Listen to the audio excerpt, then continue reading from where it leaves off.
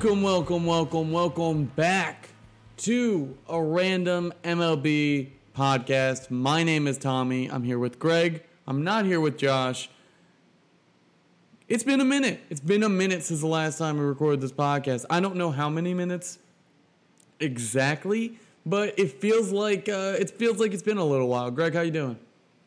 I'm a little tired. I just sat through 3 hours of tornado warning news coverage on ABC for the greater Philadelphia area. So that was fun. Yeah, no, there's flooding everywhere on the East Coast today, and also flooding into your microphones is this beautiful podcast. Was that a good transition? Is that a good transition? I don't think you could have. You couldn't have done that any smoother. Like that was exactly why we're here. You know, that's what I was hoping for. All right, well, enough of my corny jokes. I think we should get to what today. So we're not going to pretend that middle of August you're always thinking about baseball, because we know this is when fantasy football season starts. We have fantasy football leagues that we're in. I know you have fantasy football leagues that you're in. Right now, you're probably driving down to the shore, driving to wherever you may drive to for Labor Day weekend. You're listening to this, and you're thinking about who you're going to draft for a fantasy football league. We could kind of help you with that, but not really tonight, because what we're going to do is we're going to have a fantasy football draft with baseball players. And you're thinking, isn't that just a fantasy baseball draft? But that is not the truth at all. What we're going to do is we're going to take the players' intangibles, their height, weight, whatever it is, those things that make them these amazing athletes and why they are professional athletes, and we're going to draft them as if they were football players. We're going to pick their positions, and we're going to figure out who has the better team. I'll try and put it together and post it, and you guys can vote on @RandomMLBStars. Again, if I don't plug that enough, if you do not follow Random MLB Stars and you're on this podcast, please do @Random MLB Stars on every form of social media, but especially on Instagram. And you're going to be able to vote between who you think has a better team between me and Greg. And if you don't vote for us, we'll give you a big fat thumbs down. Are we gonna jump right into that? Are we gonna jump right into that? I don't know. I need to know your take on this, because I mean, I've heard rumblings, but I need to hear your official take on this as a Mets fan. My official take on this? First of all, are you one of the Mets fans that they're telling to shut up? No, I'm not, because this has been my take on it the entire time. One, I love Javi Baez, and I love Lindor. So I love the energy they bring to this team. And anyone who's still really angry about Lindor's production, I'm with you that maybe he has not performed to the level I thought he would this season, but just look how the Mets performed the second he got hurt, and look where they are when he isn't. He is a difference maker in that locker room, and Javi's his best friend. Javi, in his own right, is one of the best players in baseball. Yes, he strikes out a lot, but that's what you get when you get Javi Baez. I've been on this podcast saying that I wasn't sure if I'd want to pay him. Watching him play for a couple weeks now, I would want to pay him if I'm the Mets, because what he brings defensively, what he brings from power, from a power perspective, sure, he strikes out a lot, but the other things, the intangibles that Javi brings to a team, I can tell you the Mets are a different ball club with Javi Baez and Francisco Lindor up the middle than they were with Jeff McNeil, who I like a lot, and Francisco Lindor up the middle. But to get to the main question is, with the booing and that whole thing, Mets fans, as much as I love them, as much as I'm a Mets fan, New York is a weird place to play, and they get hard on people. I'm all for booing. I have booed players. I've never been one of those guys who gets really loud with it, and I think booing within reason is fair, as long as you're not getting like personal, and you're not getting into any problematic ways with your booing. I think it's fine. However, these fans who sit there and boo Javi Baez for really, you're blaming Javi Baez for the dysfunction of an entire team. Yes, they could have gone out and gotten Chris Bryant. There were rumors out there that have been confirmed that the Mets tried to get Kimbrel, Bryant, and Baez. That's a confirmed rumor from at least two different sources if you go look it up. So it's really not a question if they couldn't get Chris Bryant. So you got Javi Baez, who is still an all-star and a former Gold Glover. Mets fans are still annoyed about this, and they are taking out and the Mets fans are annoyed about how the last month has gone, and they've taken their aggression on. It feels like Javi Baez is a figurehead, and that's not fair. But to get to the main point of this is the booing. I just think it's a very human thing to be like, if you're going to boo, if a grown man is going to boo another grown man, do you expect him to always take it like correctly, especially in the age we're in now where people are finally like not being shamed, especially athletes, for like having a voice against this type of stuff? Like, I think it's a very human reaction to want to be like, okay, I'm going to thrive off this. We're going to boo back and we're going to like fight back and like tell all the doubters we don't care and we're going to fight for this. I think a lot of Mets fans took it the wrong way. I think the Mets made it a bigger issue by making a whole press release. I think that could have been handled in-house, but the Mets had to do their normal dysfunctional Mets stuff, so they had to spoil it a little bit. So, all in all, I'm Team Javi. I think it was stupid. This entire thing was stupid. And I think you shown no more than first game of the doubleheader, Javi Baez scores the game-winning run, and now we're cheering him. And I'm like, you don't realize how hypocritical this looks and how much harder it is to sell the team and the fan base to players that you want to sign in the future when you're doing stuff like that. It frustrates me to no end, and fans just think it's their right to be like that because they're New Yorkers and they're Met fans and they pay tickets and the players are millionaires, but these are human beings at the end of the day. And if you never thought that a human being, if you boo them, is not going to at a certain point get frustrated, I'm just shocked this hasn't happened earlier. And honestly, if you go back and you look at Ray Ordonez, I remember him specifically in around like 2003 going to a reporter saying how these fans expect us to be like, he basically trashed the Mets fans. They did the same thing to him. Ray Ordonez was not nearly as good as Javi at that point, or at all, ever. And he got sent downtown, and we never heard from him again. This will continue to happen if this dynamic stays the same way. I think it was overblown by the fans and mostly by the Mets. But yeah, until then, fans have a right to boo, but do it within reason, people. Come on. Like, let's be real about this. We're all human beings. Damn. Well, see, now I'm all for coming from a Philadelphia Eagles fan who boos their team all the time. Yes, there's a very fine line not to cross, right? So you don't want to get personal. Booing for your team when they're not performing is a very valid way of showing your disapproval. I don't think there's anything wrong with that. But this is something I was thinking about while you had your monologue there. This is not the first time we've had a Met talking to the fans and telling them to back off. So I'm starting to sense a pattern here. You know, Pete Alonso started this whole mess, if you're being honest with you. Are you saying because he said to be calm is starting this whole mess? Hold on a minute. So think about this. Do the Mets have a mentality problem? Because the booing comes from somewhere, right? The booing is for watching the product on the field. And I can tell you the first half of this year, the Yankees were garbage, man. Like, I was booing them every day. I didn't want to watch the games. They were disgusting to watch on the field. And now they're exciting again because they said, maybe we can score runs if we do more than just try to swing for a home run every time, right?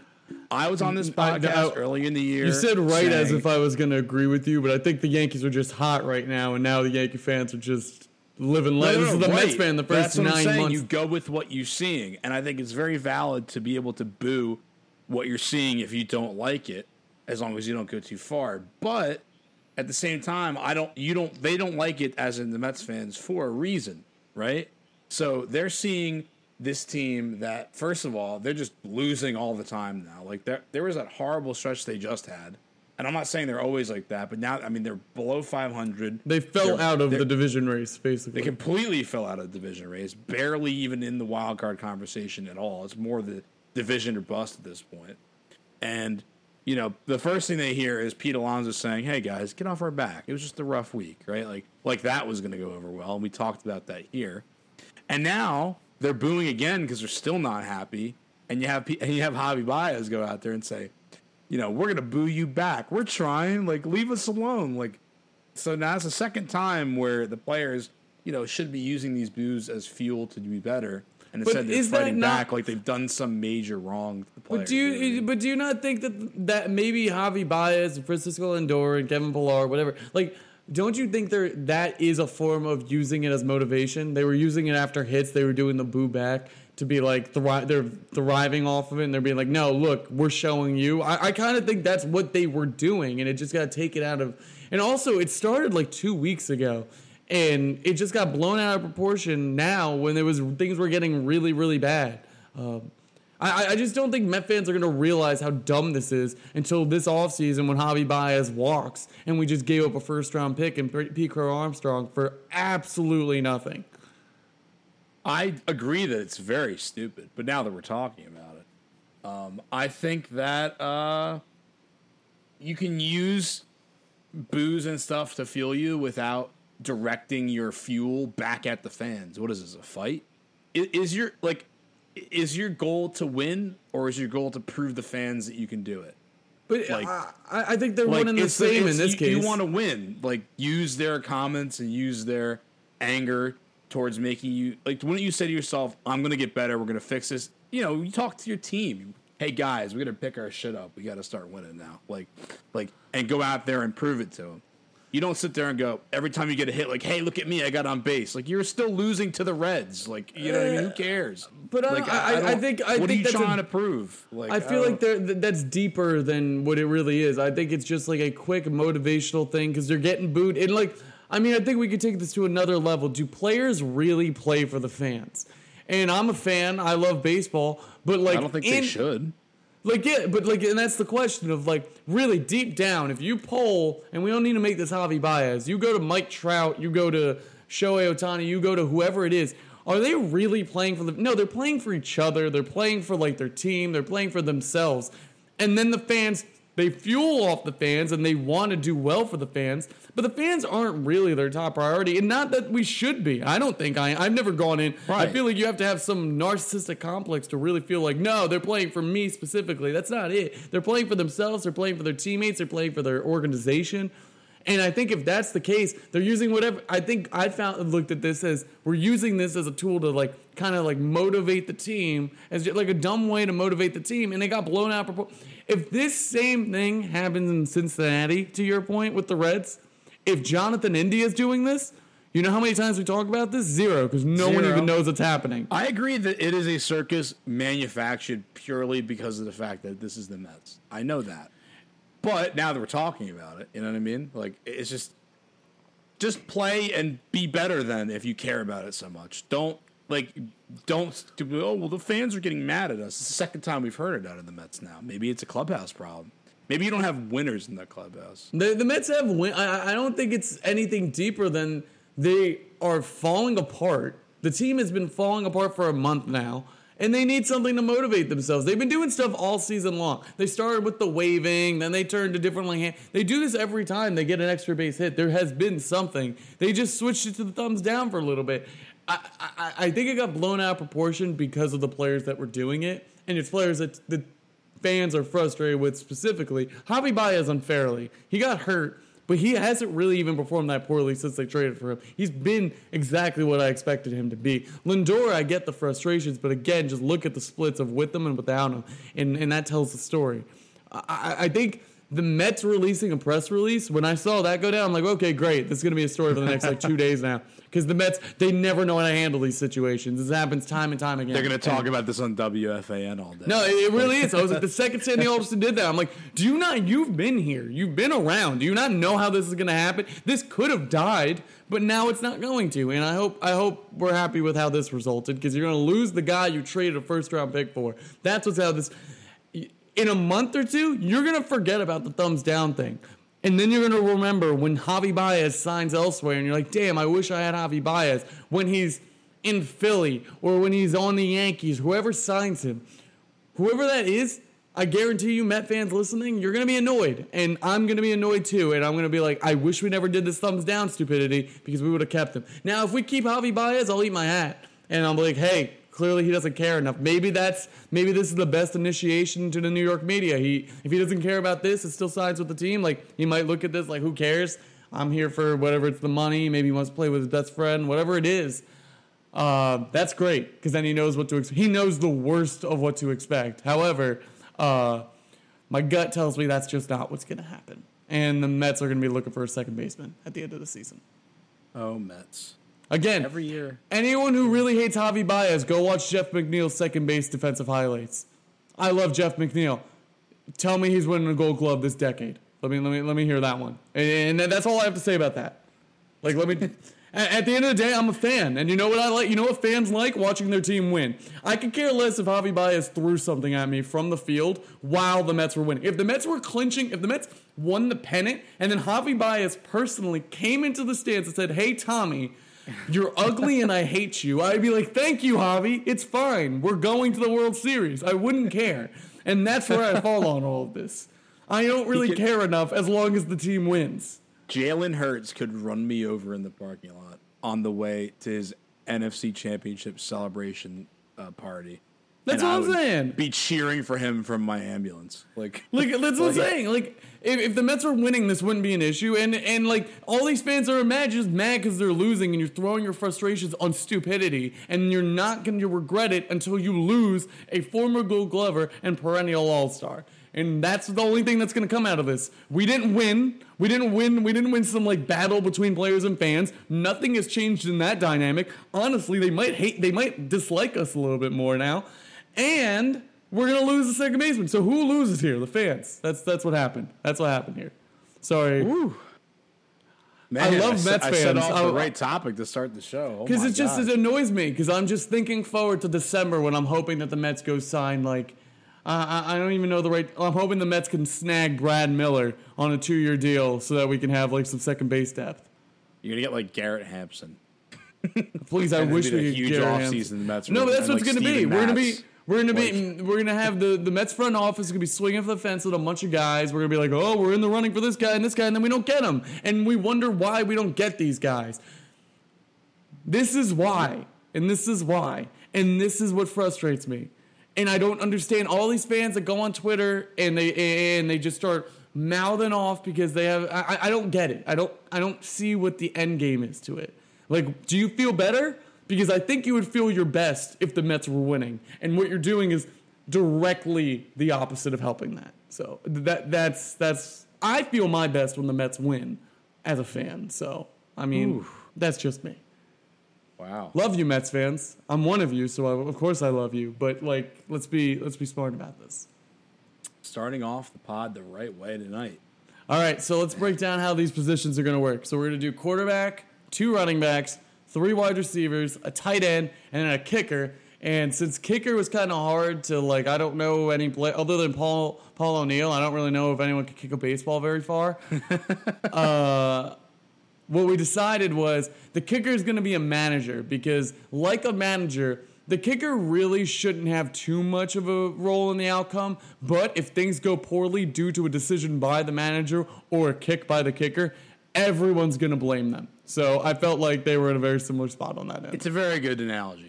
Right? It fits right in. Like, all right, well, I'm ready to make my picks. I have a whole list here. I have my team ready to go. Well, then you're gonna have some good news because I just randomized our names on random.org, which fits with Random MLB Stars and Random MLB Pod, and no just to do the draft order, no affiliation other than at Random MLB Stars. Please follow on Instagram. I'm gonna plug that every time I say it. Gregory, you are on the clock with the first pick. We're going to go you, and then we're going to snake around. So, Greg, who is your first pick, and what position are they playing? I will pick Mike Trout for my running back position. It's a good pick. I feel like he's got all the tools to be an all-pro, pro bowler, one of the best at his position. He's a bruiser, but he's also athletic. I feel like he's the best all-around player in baseball for a reason, and he's got speed, he's got physicality, he hits a lot of home runs, right? Let's compare that way. Like, I'm thinking, okay, he hits home runs, he hits for average, he can steal bases too, he plays a good defense in the outfield, that can be converted into blocking, right? Run blocking. He can do it all. Like, I think that Trout has to be my running back. 100%. So I'm handing it off to him on first, second, and third down. So, and every goal line play. So I'm imagining Mike Trout in like a Christian McCaffrey type of role. He's number one. Like, I like it because how tall is Mike Trout? Is he like 5'11"? I would say, like, was it 6 foot 5'11"? Something like that. Yeah. So they're down. He's got like, but when you look at Mike Trout, he's got that stocky. He's 6'2". He's taller than I thought he was. He's a tall running back. Like, That's a tall running back, but 6'2", 235. Like, he's got that low center of gravity when you look at him. He's got, like, that stocky, big neck. He's got the look of a running back. He can catch out of the backfield. He's quick enough where he's shifty quick enough where he can make some moves. You don't need his arm. His arm is probably the weakest part of his game, and you're not going to need that at running back. I like this pick a lot. It's ironic that Mike Trout's going probably first pick in a fantasy draft for baseball and football with baseball players. But I could see him teaming up. If he wanted to join the NFL right now, him and his buddy Zach Ertz can go join forces on the Eagles. Hometown kid, it'll be great. Mike Trout, running back, bruising his way through, and then we got Jalen Hurts rolling out for a screen pass to Zach Ertz, who's going to just run up the field with Trout blocking for him. It'll be great. Here's the question: who would have more yards rushing in a full season, Miles Sanders or Mike Trout, in the Eagles' offense? Wow. The Eagles' offensive line's actually pretty good if they're healthy. It's like their only saving grace. I would say Miles Sanders, but I feel like Mike Trout obviously is going to catch a lot more. Is Mike Trout better than Boston Scott? Yes. like today. I love Boston Scott. He is the giant killer. All he does is come on the roster so that when we play the Giants, he can score like 4 touchdowns. Like, I love that. If that's his job, good, because I hate the Giants. Do you think, like, today, if Mike Trout put on pads, he'd be a better running back than Boston Scott? He'd be a better running back than more people than you think in the NFL. At least second stringers, at the very least. He would start on some teams, I bet. Like, there's a few teams I can think of that he would start on. Like, I don't know. Maybe, like, Cincinnati, if you don't trust Mixon to be healthy. He could play there. Why not? Like, this is a hot take. Why not? Like, Trout can battle Joe Mixon for the starting job in Cincinnati. Any NFL team today, and he will be playing within the first 5. I think if you put Mike Trout on any NFL team today, he's like a gadget player. I don't know if he's a 3-down back, but in the terms of a baseball draft, Taysom Hill, come on. No, I compared him to Denard Robinson. Denard Robinson when he was with the Jags, but like the best version of that. Version of that. Come on, man. I'm saying a terrible comparison. He's the next Deion Sanders if he goes to the NFL. Well, in the terms of a baseball draft, I think Mike Trout is a good number 1 pick. But in terms of like against football players, someone might be listening to this like, you guys are both crazy. He's clearly like the worst football player in the NFL if he plays football. I would just like to see it happen. I mean, can you tell me that for a fact? I don't think any of us can really judge the athleticism of Mike Trout versus Boston Scott or Miles Sanders. However, I do think of Mike Trout, my gut tells me he'd be a gadget player. My gut tells me he'd be a gadget player. I'm putting him right in the backfield, and he's running the ball 15 to 20 times a game. All right, well, so I'm going to pick next. And speaking of gadget players, my first pick is going to be someone, I'm going to line him up at wide receiver. He's going to switch between the slot. I'm going to line him up out wide. He's going to play a Tyreek Hill role for me. Okay. He'll maybe he can take some carries out of the backfield. He can do it all. He's going to return kicks because he's the fastest man in baseball, and my first pick is Trey Turner. Trey Turner is all over the field, fastest man in baseball. He played short, he played second, and he played center field when he came up. So Trey Turner could track a ball. Trey Turner has all the intangibles that you need to be a successful football player. And he would be one. I think by drafting Trey Turner here, I have just drafted Tyreek Hill. That's a very... it's funny how we're 2 in and we're already making really good comparisons. That's who I would think of. He's speedy and he is not like to be tested in terms of strength. Like he would be a good wide receiver, I think. Like put him anywhere. You just said it. Like compare him in the slot to him. Just I don't know, grinding out an at bat, right? I'm trying to think of good analogies, right? Him in the slot as a slot receiver, grinding out an at bat, going up for a tough catch over the middle, but he has the speed to beat you outside too. Because he led the league in steals in a shortened year, or is it this year or last year? He's not this year. I think last year he was the league leader. I think that was. Yeah. But that's what I mean. He's one of the fastest guys in baseball, if not the fastest, and he would be a dual threat for you if you put him anywhere on the field. Wide receiver. It's not even a question to me. Put him on the outside. Like, that's a good pick. Like, yeah. I will. I'm excited about it. I'm excited to grab him at 2 because I think it's a no-brainer for me. But luckily, I'm happy you're in agreement because then I can move on to my third pick. Get the ESPN noise up in here. We're ready for our third pick, and we're going with, and this might be a quick. I don't know how you're gonna feel about this one. We're going with El Nino. We're going with Fernando Tatis, and we're starting him at quarterback. Quarterback? Because Tatis has an arm. He's playing outfield now. That's true. That is clearly... I guess you're right. Yeah. He has an arm. He can do everything you need. He can make all the throws you need to, arm strength-wise. Accuracy, hey, he leaves a little bit to be desired, but who doesn't? You know who else does? Josh Allen. Josh Allen leaves a little bit desired on accuracy, but he's got the arm. And you know what Tatis has more than anything? He's got legs. I can run the pistol now. I got Trey Turner and Fernando Tatis. I'm running a pistol offense. This isn't even a question. How are you going to stop me? How are you going to stop me? Because you can't. I feel so good about this pick at 3. We're running like Chip Kelly's Oregon Ducks offense with Dennis Dixon in the NFL. We're just taking it. We're doing what Tim Tebow wishes he could do in the NFL. RPOs all day. Not all day. All day. You don't even know what we're doing. Zone reads, jet sweep, all day. Halfback screen, like not even a question. I mean, but Tatis has the arm to get it down the field too, and you know what? Yeah. Makes a good quarterback. He's a captain of the infield, or he was, right? Like now he's going to be the captain of the outfield. Like I don't care where he's playing. Like that's a good. I didn't think about it at first, but you know what? He lines up pretty well for a quarterback if you're going to pick.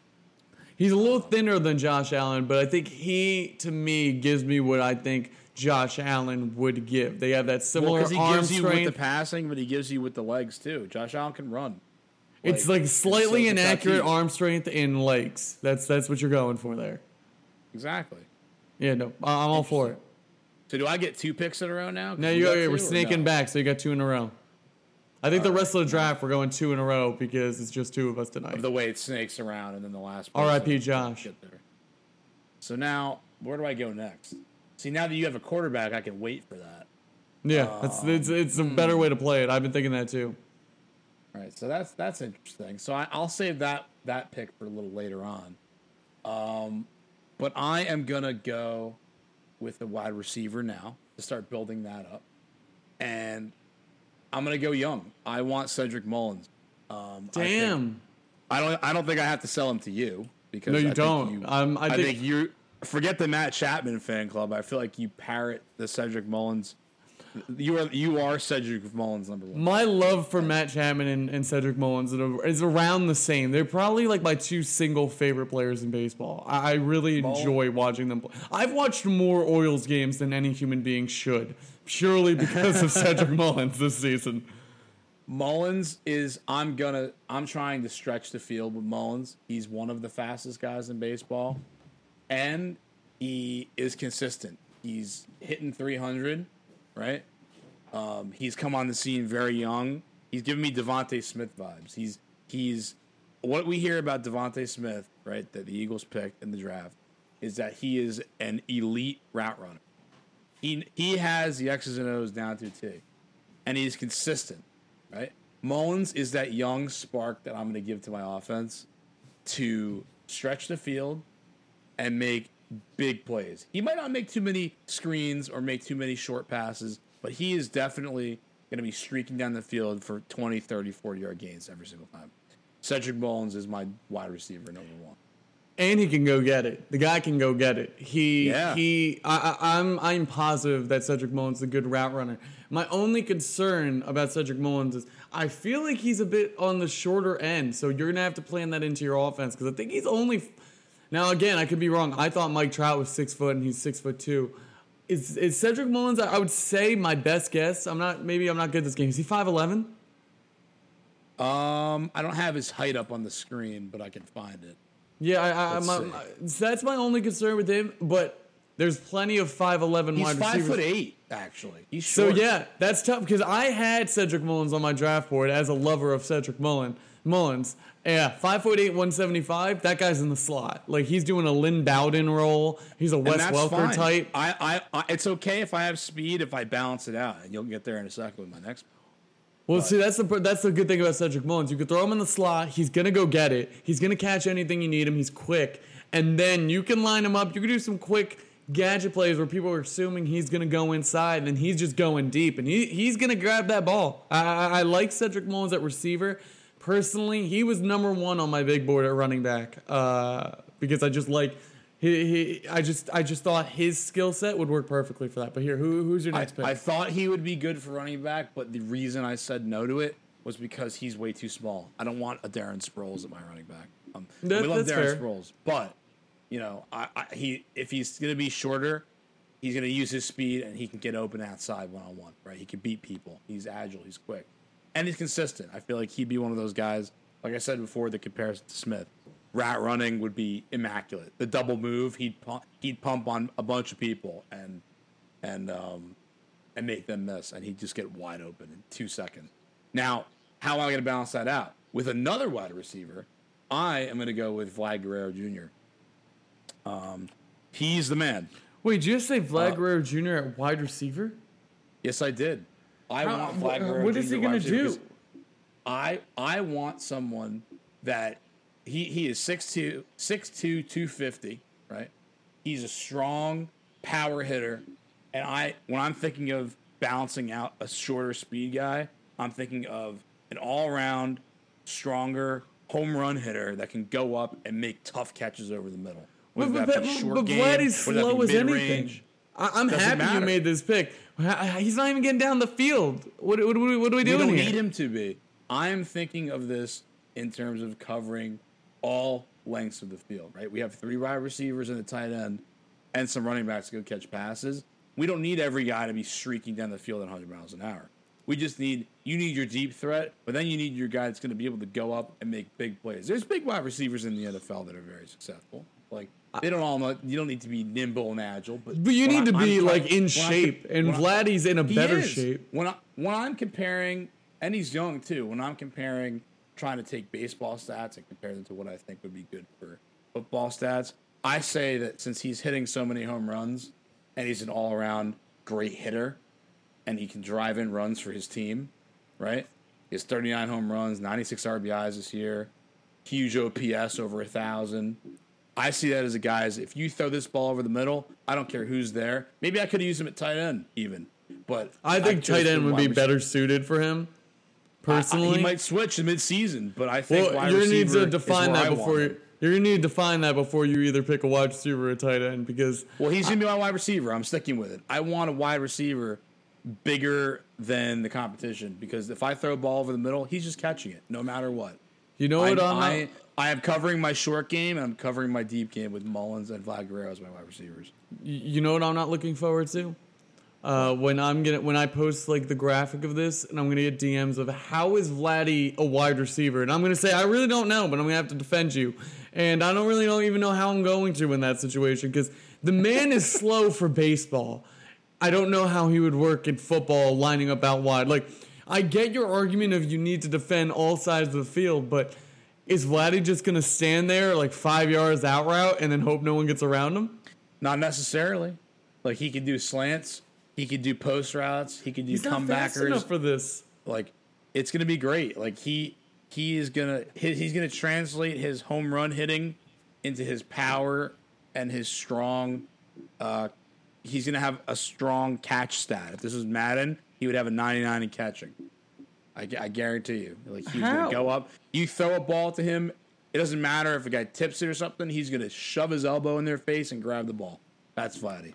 Well, I'm happy you picked him because it's a terrible pick, so I'm fine with that. So I'm happy. I'm not going to fight you on it because it's a terrible pick, and he wasn't even near my draft. He didn't even sniff my draft board. Wow. All right. He didn't even sniff it. All right, moving on. So where are your next 2 picks going? My next 2 picks. So you already have one running back. So it makes me think I can wait a little bit on my next one, but I'm going to go for it anyway, and we're starting off with that running back, we're drafting Jose Ramirez. 5'9", 190. He's that perfect size. He's still at that little stock here. He's got some muscle on him, a little bit of weight on him, so he doesn't get tossed around that much. And Jose Ramirez, what people forget about Jose, got sneaky speed. 34 steals in 2018, already has 19 this season. He's got some speed. He's a little nimble out there. Guy can play second base, third base, shortstop. I'm pretty sure if you threw him in the outfield, he could probably figure it out. He's athletic. He's great. His hand-eye is phenomenal. I'm putting him at running back. I'm lining him up out wide sometimes if I need to. Another gadget guy. We're running the Oregon offense here. We're running the pistol. So having Jose as my number one RB back there, I feel great about it. I really do. He was my number one running back. I feel like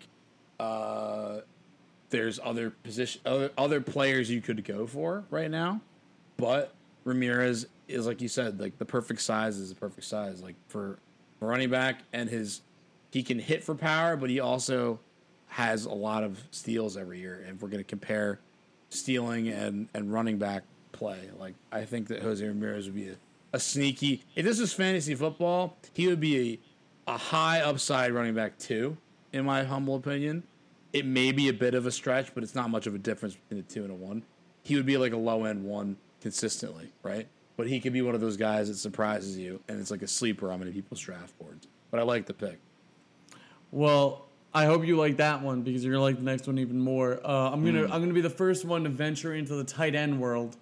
I'm gonna be the first one, and I'm at 6'4", 203. We might need to tell him to put a little bit of weight on, but we're going with Cody Bellinger.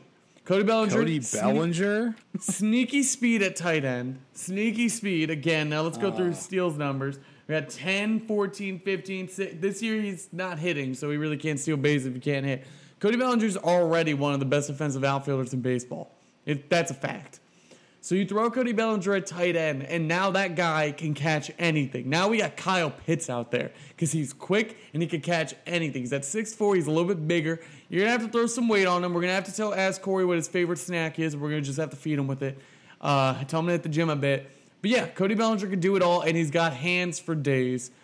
He's fast. He can cover some ground.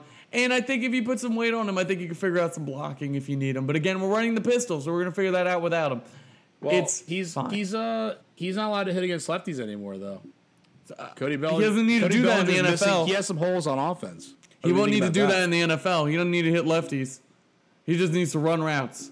What, he doesn't need to hit lefties? Well, what if there's a play where he has to do a little bit of run blocking? I think Cody Bellinger is not blind on the left side of his face. I think he could see to the left. He's just not good at hitting left. Yeah, but he just whiffs on everything. Like that's what his problem is right now. I think Cody Bellinger is going to have a good August. And if the nickel safety starts running at him while Jose Ramirez is coming out of the backfield, he might just scoot past him every single time on the left side. Cody Bellinger is going to have a good September. And again, you're bringing hitting into account. Cody Bellinger is a great defensive outfielder right now, and that's what I'm looking for. He's got speed. He's got enough speed at tight end, and he can catch the ball.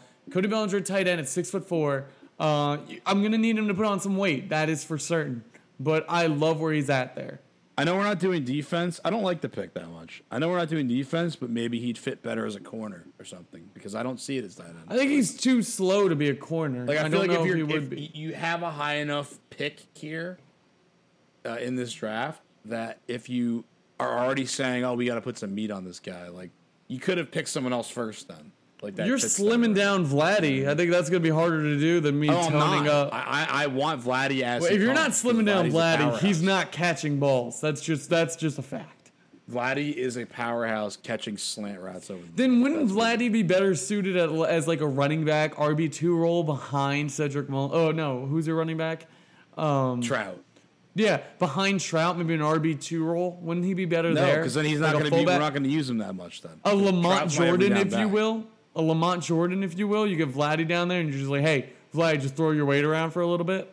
Nah, because I feel like we can use him in a better role. Because I feel like having toughness at the wide receiver position is huge. Not tight end. It's different, right? Like you don't need. He's not like Vince Wilfork. Like you know what I mean? Like. Like he was last season. We need someone that's going to be tough to make some catches because he's an athlete. He's a baseball player first, but I mean, no kidding. But he is a slugger too, and that's the kind of toughness we need to be catching passes over the middle.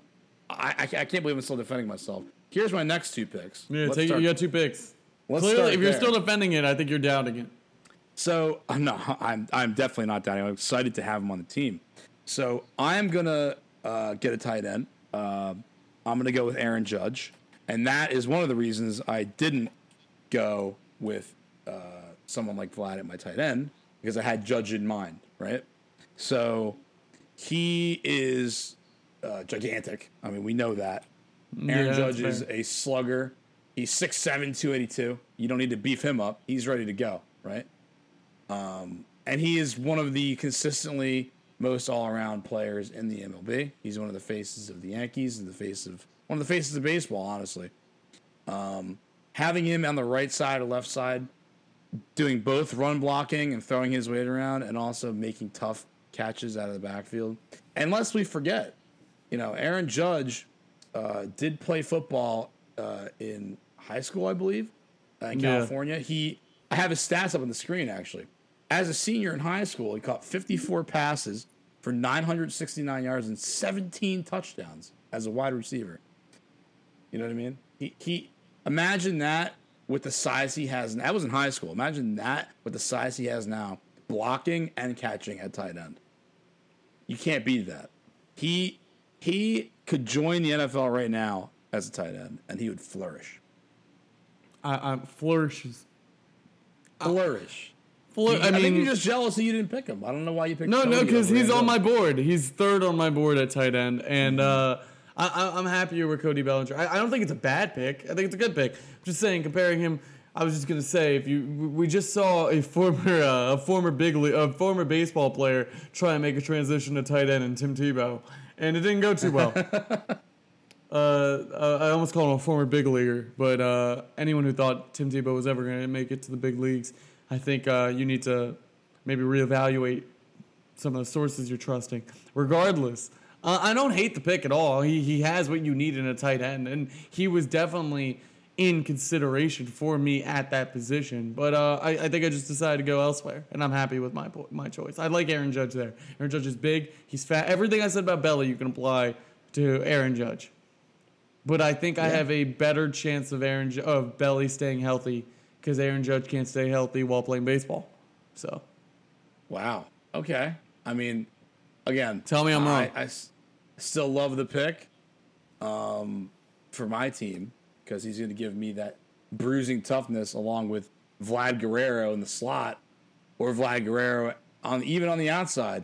You have him just. I'm still going to defend him. I can see it now. You're going to laugh, and then it'll be a tight game where you need to get 5-6 yards, and who's going to be streaking right across the middle? Who cares? Who cares who's defending him? It's Vlad Guerrero catching the pass right over the middle in traffic every single time. Every time. Well, just like he scoops those balls up at first base. Again, I'm happy that you picked Vlad Guerrero because it's unequivocally a bad pick, and it's just going to give my team the edge. Wow. Okay. Unequivocally. Right. So now I got my two, right? No, I have to do one more. Oh, you have one more. My bad. Yeah. So now I don't have to pick my quarterback yet, so I'm not going to do it.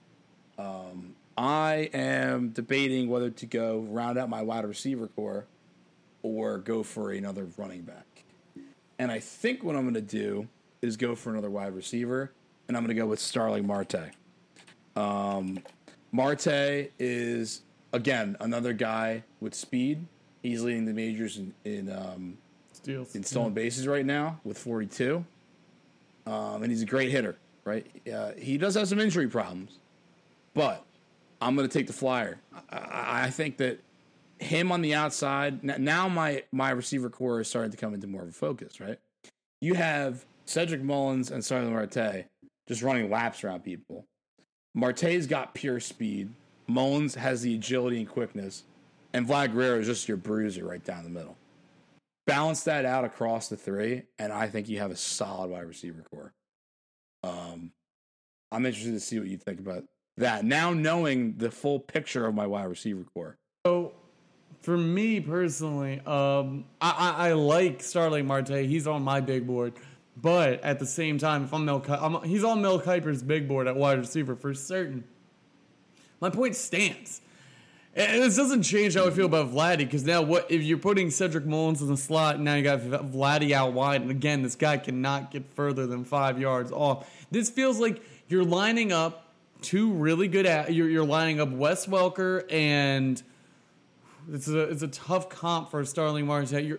We'll call him an Antonio Brown type if he can route run like that. He got the speed, but not overwhelming speed, but enough with the acceleration. But you're lining them up with Kelvin Benjamin on the other side, and the guy can't move, and he's standing, and this is the and I don't really understand. I don't even understand what your plan is with this, because Vladdy still can't move, and I don't even know if he has the same vertical that Kelvin Benjamin would, and Kelvin Benjamin wasn't all that successful. Well, here's the thing. I like the three of them together, as in my wide receiver core, balancing it out, because who cares if Vladdy can or cannot move? That's not why I picked him. You see, I have Starling Marte for speed. I have Cedric Mullins for speed and agility and overall quickness, running routes, breaking routes wide open to get, past the corner, past the safety. And then I have Vladdy running across the middle in tough situations, making catches no one else wants to. I don't care if he can run down the field. He might not be able to. But he's an all-around strong player that I could have running 5 or 6 yard slants. Every tough situation, just throw the ball over the middle, he's going to catch it. That's what I want out of him. You can say the same for a tight end, but I don't need that because I also have Aaron Judge. So, that's why I like this so much more. You're making me like my team. You make me want to go out in the field right now. This is exciting. You shouldn't, because, again, your wide receiver can't move. Doesn't matter. I have two that can and one that's there to catch the ball whenever I need him to. This is a fantasy team, though. At the same time, we're doing a fantasy draft, and you have one wide receiver who can't. Well, if this is a fantasy draft, we did not necessarily specify that this was or was not a PPR league. So he could be a guy that just gets catches. 10 catches for 10 yards is 11 you're points, hoping man. How tall is Vladdy? 6'2"? Yeah. Hell of a 6'2", 250 is going to be a hell of a red zone threat. Hey, listen. Vladdy is going to catch I don't care if he's in the red zone or not. He is going to catch everything thrown to him. 10 catches for 10 yards is 11 points in the PPR league. We have spent every little break between picks discussing how bad I need to defend him was. because he's great, and I think that you put my guys against your guys. We'll see who wins. I want to see who you're going to pick for. 10 times out of 10, I'm confident in my squad. All right, name your next two. My next I'm a little scared picks. you're going to pick the guy I want, but. So next pick at wide receiver. So we got Trey Turner, we got Belly, we got Jose Ramirez, we got Tatis. We as I was saying with a lot of these guys, we want a little bit more weight on them outside of Ramirez. So I want a receiver that's fast, that can do some stuff, but he's also got a little weight on him. So I don't need to worry about him getting clobbered and being done. I need a little physicality on the outside, and that's why I'm going with Ronald Acuna Jr. Right. He's can catch any ball you throw out there. He's even got a little bit of an arm, so if we want to do a little Antoine Randall L in the Super Bowl, maybe do a little reverse, throws it down the field, it's feasible. It's feasible. We're running the pistol. Anything's possible. I am very excited for having Ronald Acuna here, getting him where I'm getting him, having him at receiver. This couldn't be a better scenario. I think that's a good pick. It's the right way to go there. And one of the top names I never, ever, ever, ever thought I would hear on this podcast, Antoine Randall L. What a shout out. Love that. I love Antoine that. Randall L. Great player. Madden 08, if you didn't trade for Antoine Randall L., you were losing. That's just He was a member of the Washington football team. He played for the Pittsburgh Steelers. That was him in the Super Bowl. That was a play I remember to this day. Antoine Randall, that throw. That was crazy. Me as well. It was him to Hines Ward, and it was really great. But yeah, so that's what we're planning to do with Ronald Acuna. We're running the pistol. So Antoine Randall was a little bit more slender than Acuna was, so clearly that's gonna be a different role than him. I'm hoping that Acuna is gonna fill more of that Julio role for us, but with a little Antoine Randall L, where he can do a reverse and throw it. And I'm excited about that. I'm excited what we're gonna get from him. But moving on to my next pick, and this is tough for me because I got two really good options. Ooh, this is tough. I'm scared you're going to pick my guy. So one guy's got some injury issues, and I think that's going to keep me away from him. I would love, and I'm sorry, Byron Buxton, but I don't think I could go with you here because you can't last in a baseball season. I'm not positive you're going to make it through a football season. So I need a guy. I got Trey Turner. I got Ronald Acuna.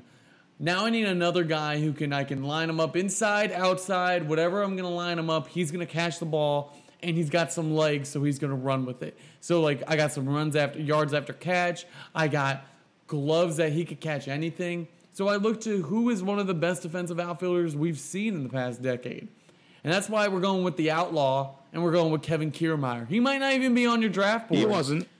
But Kevin Kiermaier can get any ball you throw to him. And Kevin Kiermaier is tough. He's gritty. He's fast. He can catch anything. I like the flexibility he gives me if I'm throwing Trey Turner as a gadget player. Now Kevin Kiermaier could go out wide if I don't need him in the slot. I think he's the perfect pick for this situation. One of the best defensive outfielders we've seen. I'm really excited. I was hoping to get him here. I figured he wasn't. There was a few guys at contention. Of course, Byron Buxton, respect to you. But Kiermaier is definitely, I'm confident and happy. It with wasn't the a pick that I thought of. He wasn't on my board, but he should have been, because that's, you know what? Good description. Like, this isn't one of those situations where I'm like, all right, Tommy, you're getting cute with your picks now.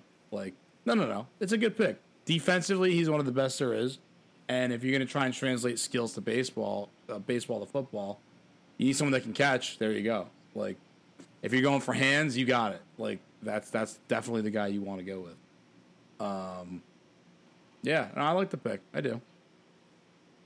I don't think there's much to be said. Kiermaier, as a baseball player and as a football player, pretty unproblematic. You know what you're going to get, and that's what I want. I want some consistency on my team. I do like that. Kevin Kiermaier is like Cole Beasley in fantasy football. You're getting 15 a game. Yeah. Like, you're getting it, because he's going to get 6 catches. He might be for 60 yards and no touchdowns, but you're getting the 6 points from catches. You're getting the point for every 10 yards. You're getting to like 12 to 15 range every game. It's a consistency thing. Good pick. I like it. I like it a lot. But hopefully Kevin Kiermaier is vaccinated. Hopefully. All right. So now I believe I have to go now with 2 picks. And I have 3 positions to fill. I have quarterback, my second string running back, and a kicker, which I'm gonna wait till the end with the kicker. But I just did mention that one of the guys I was worried about you picking, that you were gonna pick, and you didn't. You almost did, but you didn't. And I want to, and I knowing the history, I want to have Byron Buxton as my quarterback. Wow. So, now, all the trash talk, and you're still going by right, Buxton. because football is a different sport. And since we have free reign, He needs to be more physical. we have free reign to do whatever we want. Now, here, listen to this, right?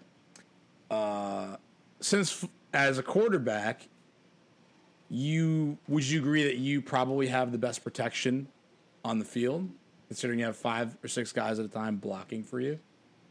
So that gives Byron Buxton an edge in terms of trying to stay more healthy.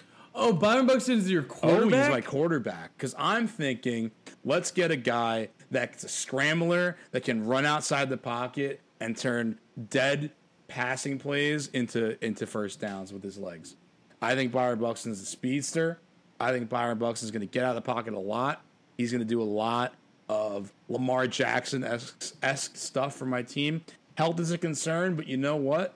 Like, again, he has. If you're going to put a baseball player that gets injured a lot anywhere on the field, you put him behind a giant offensive line, and I think that limits his injury case. Obviously, the concern, if we had backup quarterbacks, this wouldn't be a problem. But I want Byron Buxton for that speed factor, because I feel like he's got a cannon too, and he is, in baseball, we always talk about how his injuries hold him back from pretty much everything. And I get that, because I've been consistently hard on him for that, because we're talking about baseball. If we're talking about football, imagine Byron Buxton as your quarterback. That would be something to watch. I feel like he'd be a specimen, like an absolute phenom. Yeah, no, I like the pick, because my instinct was to put Byron line him up out wide and put him at receiver, but he's going to get hurt doing that. Quarterback, he does have a better chance of staying healthy. He's doing that Dak Prescott role, I would say. I would say he's a similar. I don't know. I'd be interested to see if you lined up a race between Byron Buxton and Dak Prescott who would win. But it's a similar role, and you would hope with a better offensive line that Byron Buxton would stay healthy. I like the pick. You know how I feel about Byron Buxton. I can't argue this. Now, this is my reach. This is an overreach, but I also so Vladdy wasn't the reach. I did my research on this one. This is purely because this is football, right? And I'm going with an interesting pick for my backup running back. A man by the name of Delino DeShields. I don't know if he's Jr. a backup. I think they're rotating in. What? I think they're rotating in. They're rotating in. This isn't a backup. Fine. Delino DeShields Jr. Currently playing for, I believe he's on. He got traded yesterday. Right. Is he on Cincinnati now? You need to be updated on this. He's in Cincinnati now with his dad as a bench. I think his dad's like a first base coach. So Delino DeShields Jr. Right. Undersized, right? But he's perhaps one of, if not the fastest overall players in baseball, right? The thing with him was I'm committing to this being for football as well, and I wanted to go with someone who knew all about football in college. As a college athlete, he was a two-sport athlete, and he received scholarship offers from Stanford, Georgia Tech, and Ole Miss to play football, not baseball, football. He instead decided to go to LSU, play baseball. But when he was playing football, he was a three-star athlete in recruiting circles, and he played for the Woodward Academy in Georgia as a running back. Well, look at that. He was 5'9", 190, but again, he's a speed guy. Analysts described him as stout running back with a low center of gravity and a tough guy to get a solid hit on. Now, I didn't want a Darren Sproles type running back for my, top running back. That's why I have Mike Trout. I don't mind making him the guy I switch in for a change of pace, right? He is a little bit small, but with that speed and playing that second fiddle to Trout, I think it's a good balance. And it's a pick that you wouldn't know unless you really dove into the fact that he was a solid player in college. Or in high school, excuse me, with college offers and high recruiting numbers. But I like Delino DeShields Jr. Well, I think I can't argue with it because I also read the same tidbit when I Googled baseball players who played football in high school. I read the same factoids that you read, so I can't argue it. At the same time, I guess it's just a question of how we're viewing this. Is it a fantasy football competition or is it a football competition? We've both gone with a football aspect, so I think we're going from that viewpoint. And if it's that, yeah, that seems like a solid backup. That seems like a solid RB2. But you know who's a better RB2? My next pick. And I don't know, all you listeners can't see what I'm doing right now, but my thumbs are down because Javi Baez is going to be my other running back. Because it's an easy choice for me. Again, low center of gravity, sneaky fast, can catch the ball, Gold Glove shortstop, Gold Glove second baseman, even plays the outfield, and is a plus outfielder. The man can go get it. The dude can scoot. Shout out to Stugat's Army. Javi Baez to me is a no-brainer at RB2. I'm shocked I even got him here. Maybe I have to work. And I also like that he thrives off the energy in the stadium. Thrives off the fans. That's when you need like the tempo to boost. Like you're down maybe 10 and you want to get a little change of pace in there and you bring in Javi Baez for a carry. Javi Baez he's thriving off of that. Does he thrive off the fans? I think we just had a whole conversation about how he needs to be, but he really isn't. Facts tell us this. He put his thumbs down. He got killed. The next day, he scored the game-winning run. So that's what I need to know. Javi Baez is going to do it. Javi Baez thrives off that, and behind Jose Ramirez as RB2, as a change of pace back, this guy, I can now even line him up as a wide receiver. He gives me endless opportunities, and I couldn't be more excited about it. I like the foreshadowing at the beginning of this podcast of Javi Baez, bringing it full circle here. I wasn't sure I was going to pick him, and when we were talking about it's a great way to bring us back around. But at the same time, regarding the pick itself, I mean, it's a fair pick. It's an RB2. I just don't know if he brings you that much. I guess it's not a bad thing necessarily, but he doesn't give you much different than Jose Ramirez would, unless I'm missing something. I feel like they're more similar than not, but maybe that's what you want. I don't know if that's what I want. I want two guys who were. I want the same thing. Yeah, I want that. Right, that's fine. I'm not really looking that's for what you're going for. I'm not looking for Earth, fair. Wind, and Fire. Yeah, no, I know it's September 1st when we're recording this, but I am not. It is not the 21st night of September, and I am not looking for Earth, Wind, and Fire.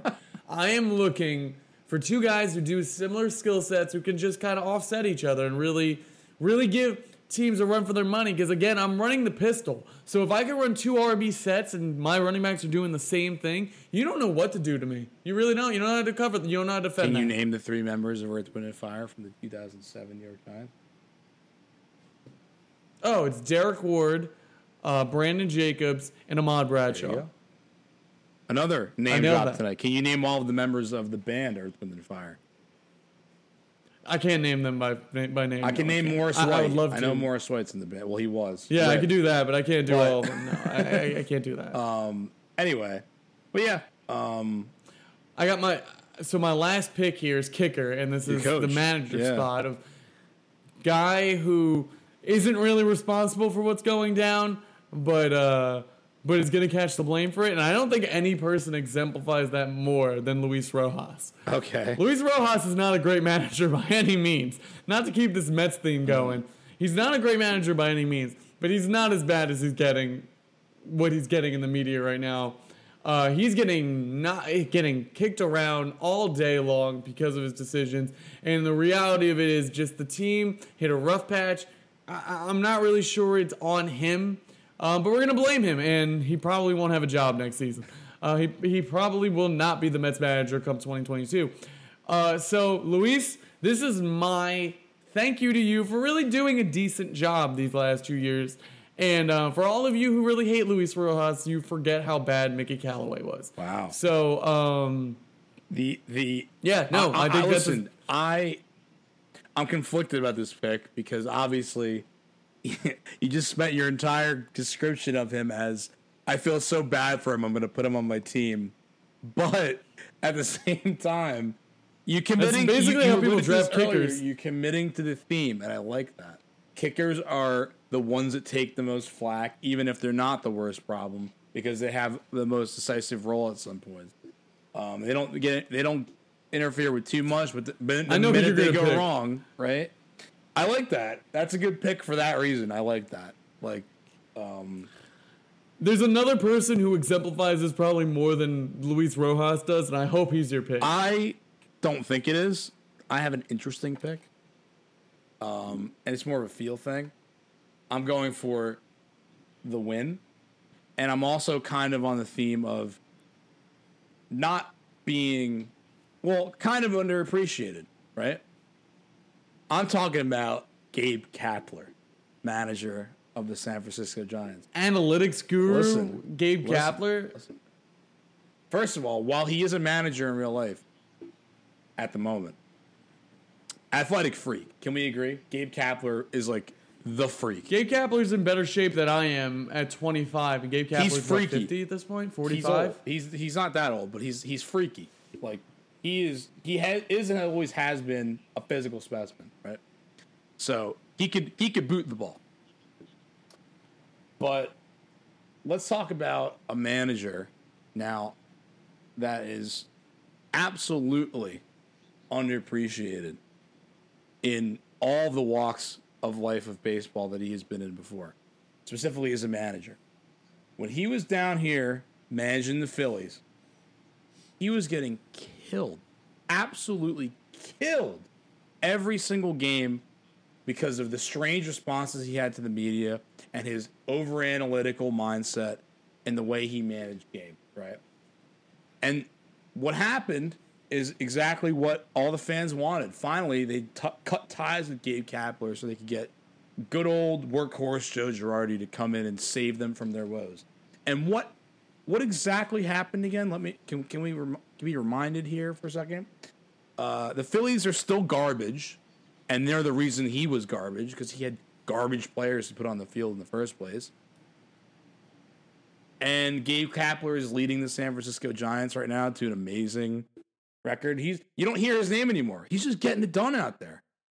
He has good talent, but you know what? Like, he is an underappreciated manager for all the flack he gets for being super analytics, because he certainly is.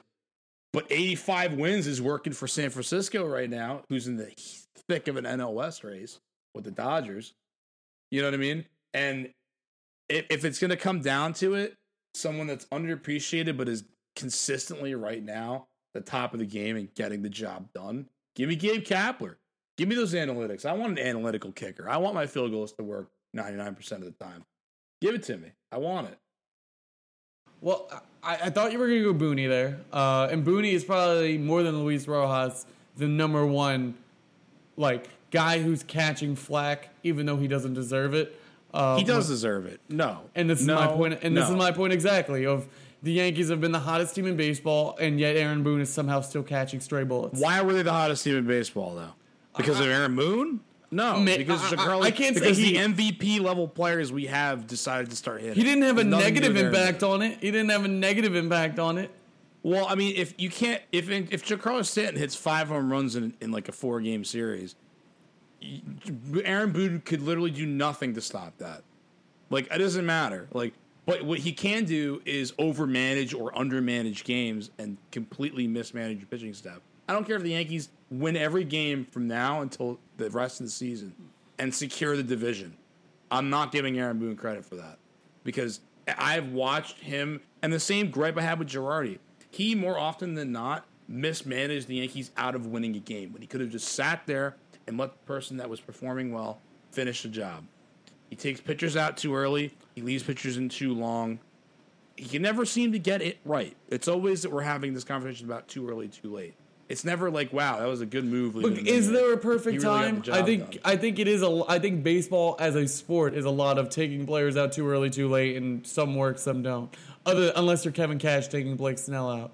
That's the only time I could ever say unequivocally. The thing is, though, I watch enough Yankees games to where when that thing happened with Kevin Cash, it's like I was watching the same thing I always watch. We almost got taken out of the playoffs twice because Girardi was pulling pitchers when the guy that was on the mound was literally unhittable, or he was leaving guys out there who just walked the bases loaded. He's like, he'll get the next guy, and then he gave up a grand slam. Like, well, you know what I mean? Like, I don't. It's like common sense bonehead decisions like that when we literally had some of the best teams in baseball for a couple of years and we didn't win any playoff series.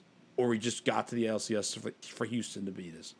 You know, it was always something that we could have done differently, and we would lose a game by like 1 or 2 runs, or we shouldn't have even been in that position to begin with because Girardi left the guy in too long. But I digress. Gabe Kapler is underrated, not Aaron Boone. On behalf of @Random MLB Stars on Instagram, the Random MLB Podcast, and all of our affiliated entities, I apologize to both Joe Girardi and Aaron Boone. You don't deserve anything you're getting. I'm the Yankees fan here. I'm happy that they're successful, and I'm happy for all the years Girardi had us competing. But guess what? Like, with that team, for you to only be able to win one season when you got all these free agents handed to you that were literally at their prime of their careers, like, and you couldn't do anything after that. Like, some of the teams we had after that were not as bad as people think they were, especially in 2016, 17. You know, come on.